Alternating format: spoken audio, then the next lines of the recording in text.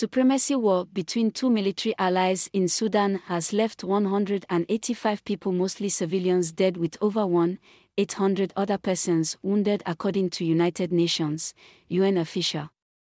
Abdel Fattah al-Burhan, leading the Sudanese armed forces, said that the paramilitary group Rapid Support Forces, RSF, headed by his co-coup plotter, Mohamed Hamdan Dagalo, is leading an attempted coup and rebellion against the state.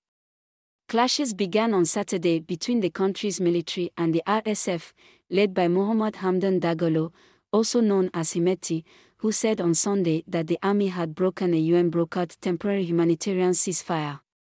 The war is coming shortly after Sudan reportedly gave permission to Russia government under the leadership of Vladimir Putin to build naval military base at the Red Sea in Sudan.